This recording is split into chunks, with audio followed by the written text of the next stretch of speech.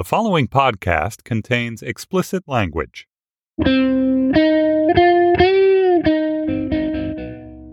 It's Tuesday, April 25th, 2017. From Slate, it's The Gist. I'm Mike Pesca, and you are real Americans. I just wanted to make this point. Listener surveys indicate you might live in states that touch an ocean. It's okay, you're still real. Or maybe you went to college or hold a passport. It's okay. I know you've been looking down at your arm to see if it's been disappearing like Michael J. Fox in Back to the Future, but it's okay. You are real. I say this because George Stephanopoulos didn't. He was just short on time over on This Weekend, when he introduced Republican radio host Cincinnati's Bill Cunningham. I think there's a disconnect among the real people who live in America and the coastal elites.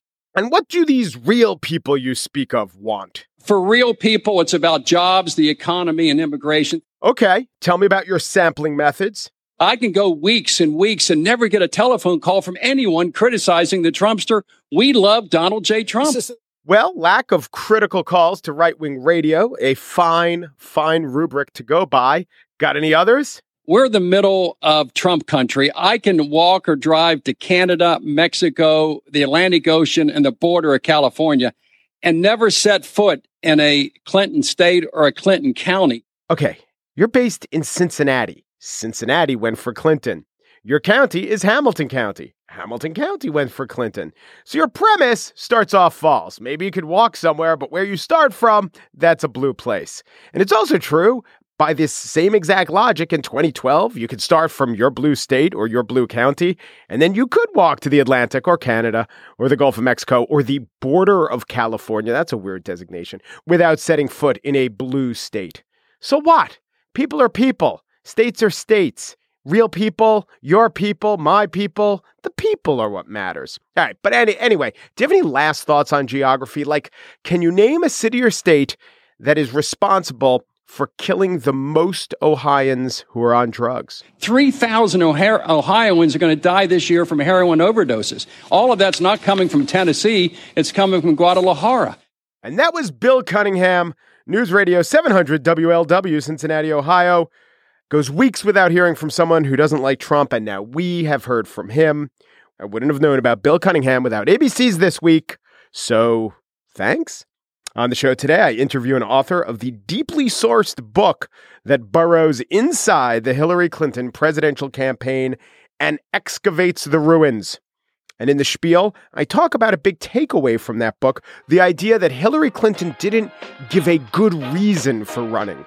But first, here is Jonathan Allen, co-author of Shattered.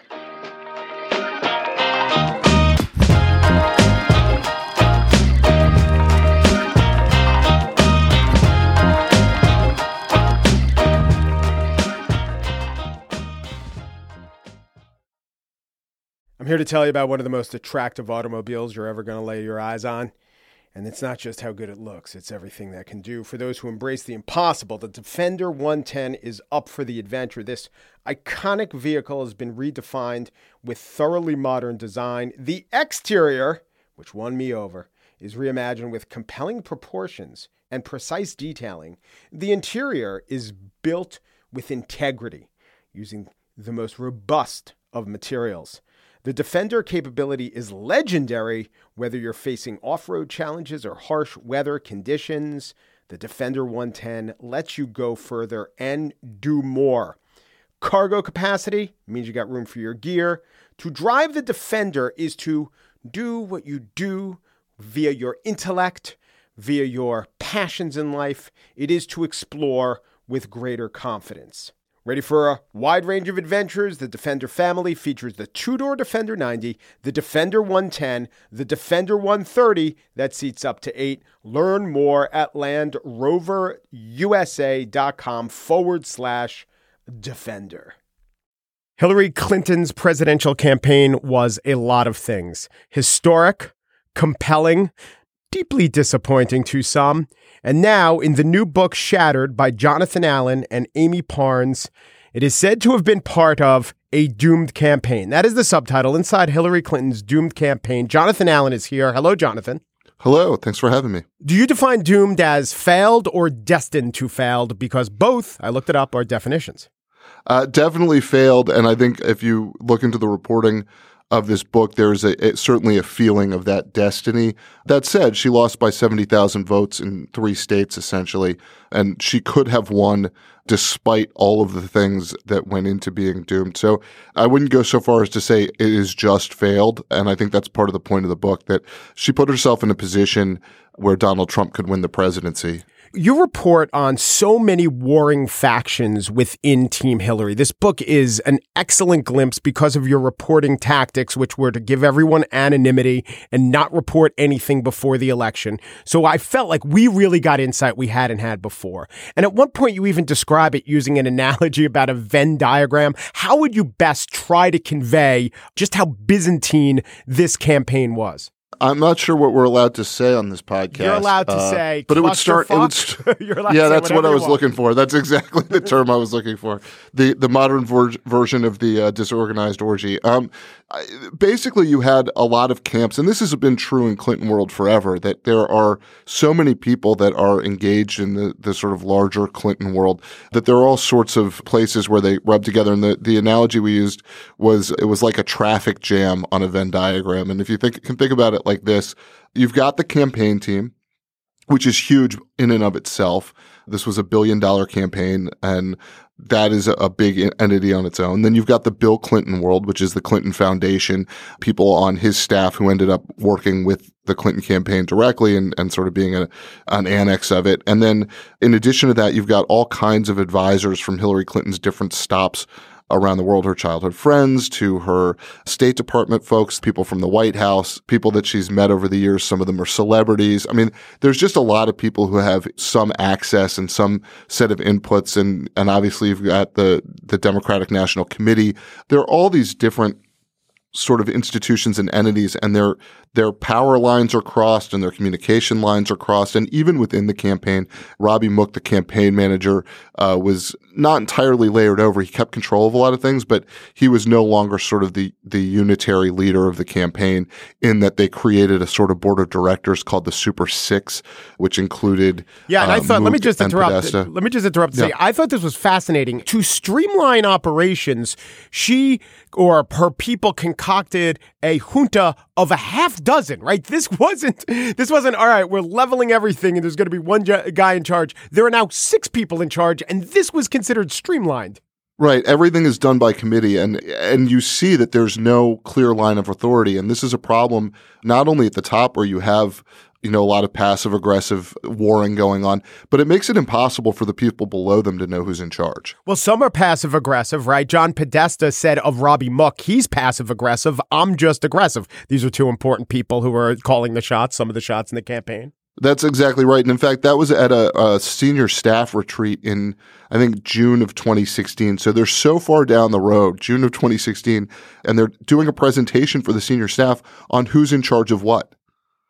And then, Podesta gets up and he's trying to explain what the dynamic has been to that point. And he says, Robbie's passive aggressive and I'm just aggressive. And in a nutshell, he sort of explains what one of the big problems was there. Mook looked at Podesta as a guy who would come in and out and not necessarily stick to particular projects. He would just come in and breeze in, tell them what was going wrong, call Robbie a bunch of names, and then roll out. From Podesta's point of view, Mook was holding information back from him. So this was a real problem at the top of the leadership structure. Basically, the top 2 people didn't really get along. Unbelievable. And yet at the same point, whenever there's a presidential reelection, and in this case, Hillary hadn't won, but she's already an institution. I mean, let's take Bill Clinton. There are a lot of people who are involved in a campaign. I mean, we all saw the war room, and we know that when he was the comeback kid, it was a streamlined operation. But there was Carville and Stephanopoulos and Begala and Harold Ickes and Rahm and Didi and Mandy Grunwald. I mean, it wasn't that there weren't a lot of people for Bill. I think it was just that Bill himself was stronger. And with Hillary, you had a weaker candidate who wasn't able to say, no, you're wrong. No, I'm listening to this guy. You 4 people get out of the room. I'm going to write my speech. It'll be me and the speechwriter, and that'll be it. I think so much came down to Hillary's inability to either trust her gut or to cut people out of the process. I think a lot of that stems from the inability of her to articulate a message that is her clear purpose for how she's going to change the country. Because once you can articulate that, then everything else sort of gets subsumed into that. And you see that with a Bernie Sanders or a Donald Trump. For the Clinton folks, I think it was very difficult, in part because the candidate wasn't setting a clear direction.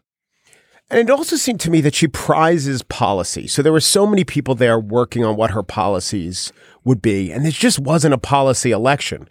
Yeah, I mean, to her credit, she's brilliant and really understands public policy in ways that a lot of people don't. To her detriment, she tried to build a platform with every possible imaginable plank of a position on policy and then form them into some sort of overarching idea. And I think most candidates have just a couple of things that they really want to get done that sort of tie into their basic message for their candidacy. So she sort of did it backward from, I think, how most politicians do it, because it mattered to her. And, this isn't a knock. And I hope what comes through in this book is that it's reporting and it is assessment and analysis of how the campaign was run. These aren't value judgments about Hillary Clinton as a person or whether her policies are right or wrong. She's somebody who really believed that the right thing to do was to figure out where she stood on all the policies and have her message and have her campaign come from that instead of the other way around. Well, maybe she could have if there were just one or two people, like an Axelrod figure or an overarching figure or a Rove figure, but one or two people who really drove the ship. And that's what your book points out, that there were so many people and so many cooks that it seems impossible. I mean, I can't think of an example where that sort of structure has won the day in something like a presidential election. Yeah, it's very difficult. This was a kind of a behemoth. The infighting the staff is really part and parcel, I think, of this sort of lack of direction from the candidate. That sort of sense of doom. These folks said basically their mantra was, we're not allowed to have nice things. Yeah. Because every time something good happened, they knew there was something around the corner that was just going to come out of nowhere and bite them. I think that was difficult for them to do. Even before the campaign started, in March of 2015, we see this private email server story come out. And that has so many tentacles and is so long running.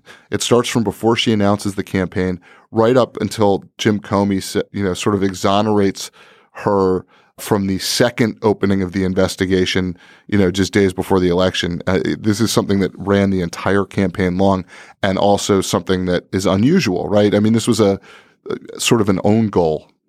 Yeah. Maybe the colossal own goal of American politics. So obviously this was an overdetermined election. There were dozens of things that maybe one or two, if they had changed, could have had a different result. But I think a major thing, it's right here quoted when she's talking to a friend and confidant, Minion Moore. She's a friend of Hillary, but also a campaign expert. And you have Hillary unburdening herself to Moore saying, I don't understand what's happening with the country. I can't get my arms around it. Meaning the anger, exactly what Trump tapped into, Hillary didn't understand. And that seems really important to me.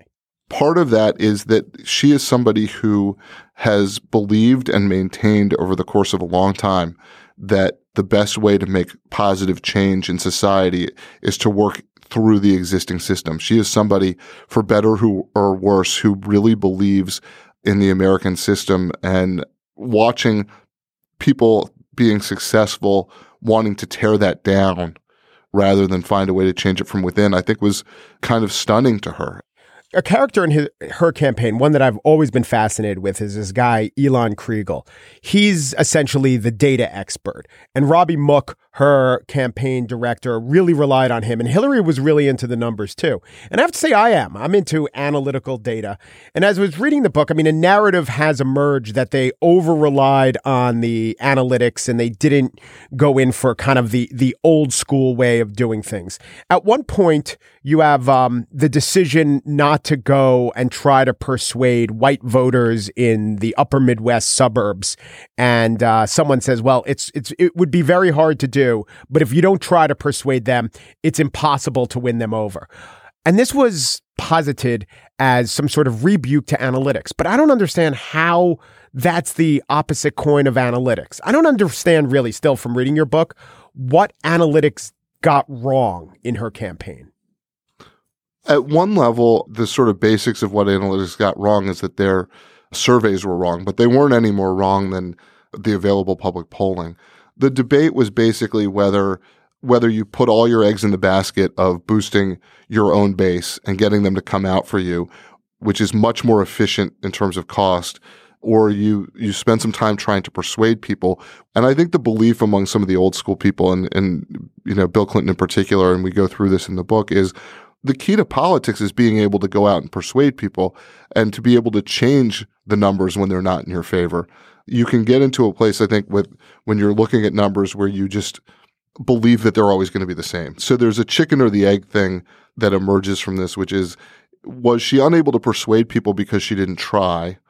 Or did she not try because she was never going to be able to persuade them? Well, to me, this isn't an analytics problem. This is a Hillary Clinton as a candidate problem. Yeah, Bill Clinton says, go to Michigan and win those voters over. Bill Clinton can do that. Hillary Clinton has never shown a propensity to do that. In fact, in your book, you quote a Michigan expert saying, we didn't want her to come in. Every time she did, she'd just remind people about the election and hurt herself. Maybe Robbie Mook said, if I had Bill Clinton running, I'd spend the money to try to persuade. Since I have Hillary Clinton running, and she's never really been able to persuade someone, I think turning out the base is the better way to do it. No, and who knows what would have happened. Maybe they would have just wasted money trying to persuade people, but they didn't try at all. And I think that was unusual.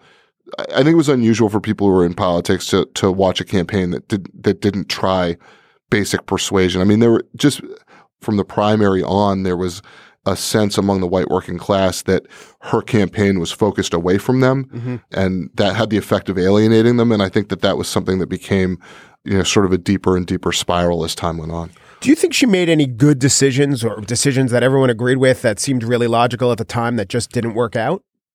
Sure, I think she made some good decisions that worked out. I think her debate performances, both in the primary and in the general election, are the kind of stuff that any candidate would want to watch to learn about how to master all the policy that you're going to be talking about, how to do back and forth with your opponent. If you were to grade her on, what she's capable of doing on a public platform, her debate performances, particularly in the general election, would have been, high A's.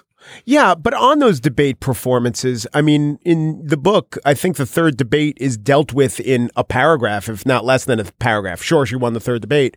Whereas, for instance, her coughing fit and fainting spell, which you refer to as the pneumonia incident, that takes up 6 pages. Do you think that the coughing fit was that much more important to voters than both the second and third debate? It's a good question. I think that the video of her essentially being dragged into a van was something that was alarming for a lot of people, both inside and outside the Democratic Party. And while she recovered, it didn't look good. I don't know anybody who thought that was a good moment for her or anything other than a place where it seemed to reinforce what Donald Trump and Republicans have been saying. Her own staff said to us of the debates, they just had no shelf life. But which was a new thing in this were they saying election cycle. Were they saying that after the election when she lost? Let's explain it. I mean, the big markers of a campaign are conventions and debates, and she wiped the floor with him in all of them. And so I know she lost. So of course, post hoc, I guess the explanation is say, well, that doesn't matter. But what's the evidence that it doesn't matter? Were they showing that the polls flattened out the day after? Let me just say, I love your desire for logic. Politics. I loved your book. It got inside the dynamics of the campaign. If I do have one criticism, it's that it was very Hillary focused. That's not the criticism, but it's almost like covering a football game and you're very focused on one team and you talked all about the 2 or 3 turnovers that team had. But if the other team had 4 or 5 turnovers, it's the comparison that I think is the more important thing than the sheer number. In general, obviously you're writing about Hillary, and the Hillary campaign certainly made mistakes. I'm just trying to square it with why was it fewer mistakes than Trump made? Or maybe the answer is he was really running a campaign that the fundamentals of it were more aligned to where the electorate was. Maybe that's the answer. Well, and particularly in the states that ended up mattering. Yeah. We were focused on her because we wrote a previous book about her, and that's, it was going to be an interesting story this time around. It's funny, in October, our editor sent us a note and said, guys, I'm having trouble with the book. And we were like, because we'd written a lot of it already. Yeah. And he was like, I'm having trouble with the book. And we were like, well, what's the problem with the book? And he goes, God, there's all this doom and mistakes and, infighting and, all this stuff that's like so negative, and she's going to win the presidency. Yeah. But we just my co-author and I just sort of felt all along, like if we just do our jobs as reporters and write what we're finding that's interesting, win or lose, we will end up having a book that has some value. Jonathan Allen has covered politics for Politico, Bloomberg, and Vox, along with Amie Parnes. He is the author of Shattered, Inside Hillary Clinton's Doomed Campaign. Thank you so much, Jonathan. It's my pleasure. Thank you.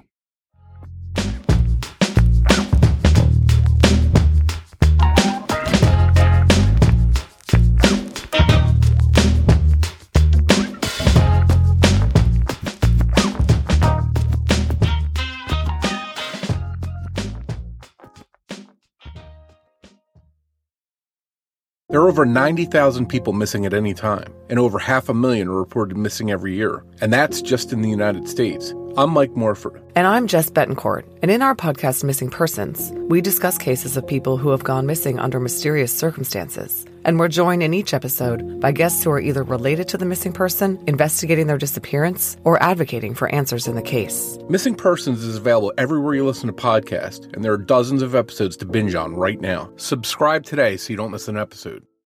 And now the spiel. Yes, we can. Hope and change. It's morning in America. In your heart, you know he's right.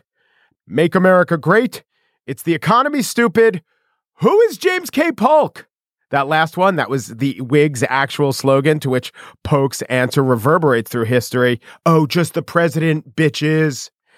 But I was thinking about this because I read the book Shattered, and you got to hear the interview. But in the book, there was this big complaint about the Clinton campaign, and you heard the complaint even during the campaign. The book puts forward the idea that Hillary's own team could not adequately answer the question, why is Hillary running? What is the reason for her running?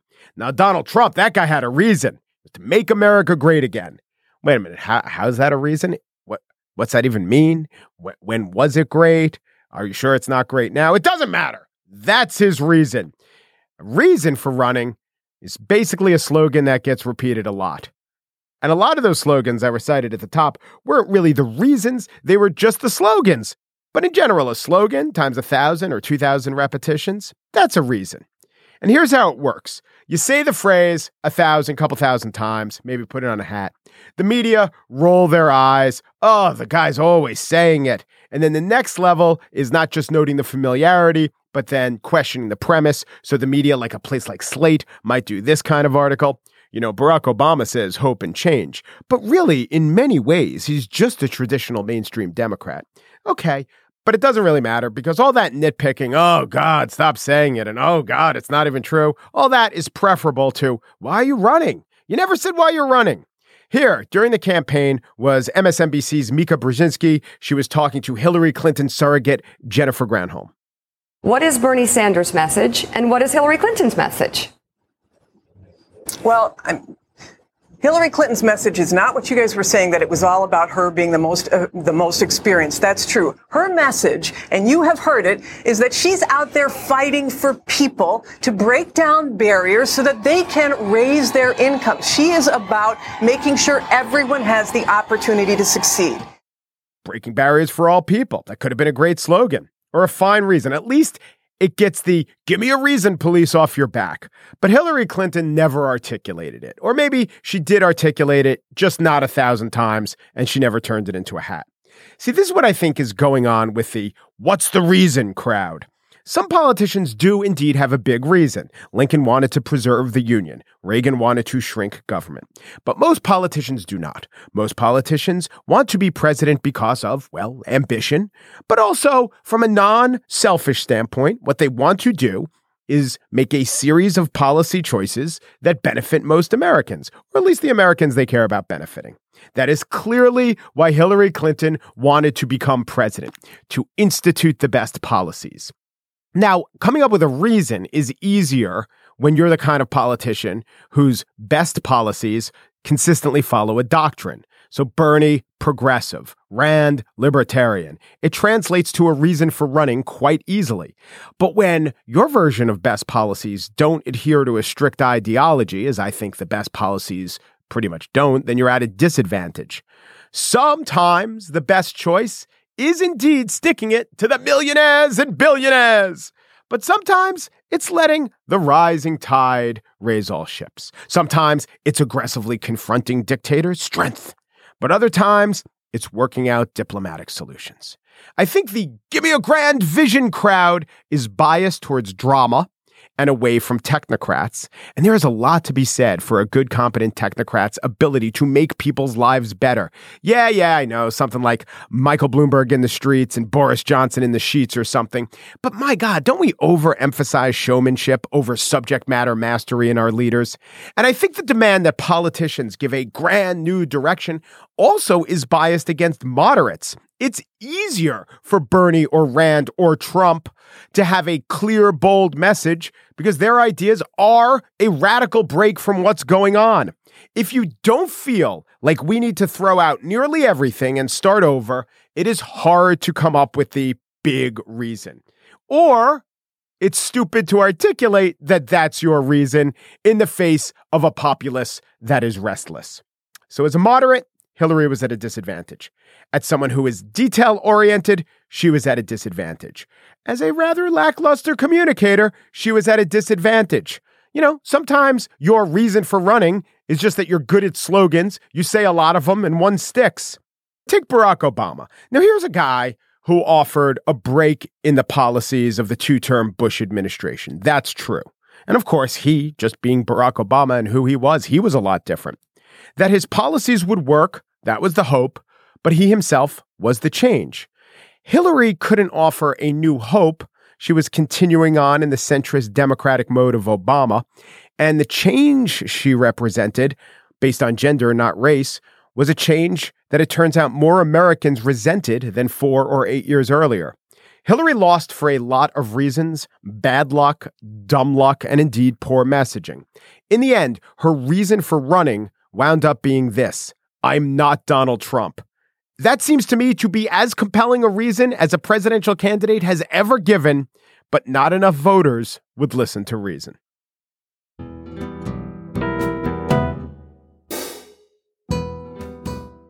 And that's it for today's show. Efim Shapiro and AC Valdez engineered our interview with Jonathan Allen. They did so on the principle of 54-40 or fight. Chris Brube, Gist producer, promises peace with honor. Gist producer Mary Wilson is quite literally the man from Hope.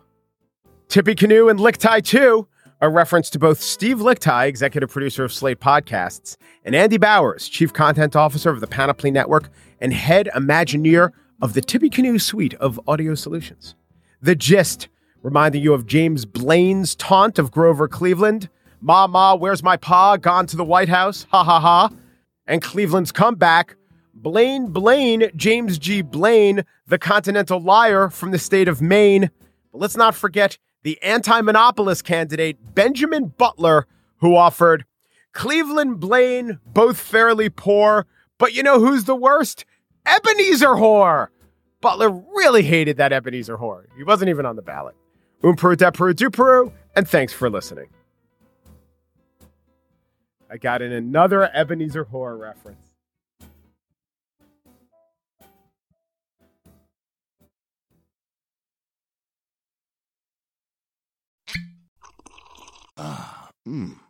The first taste of rare bourbon you finally got your hands on.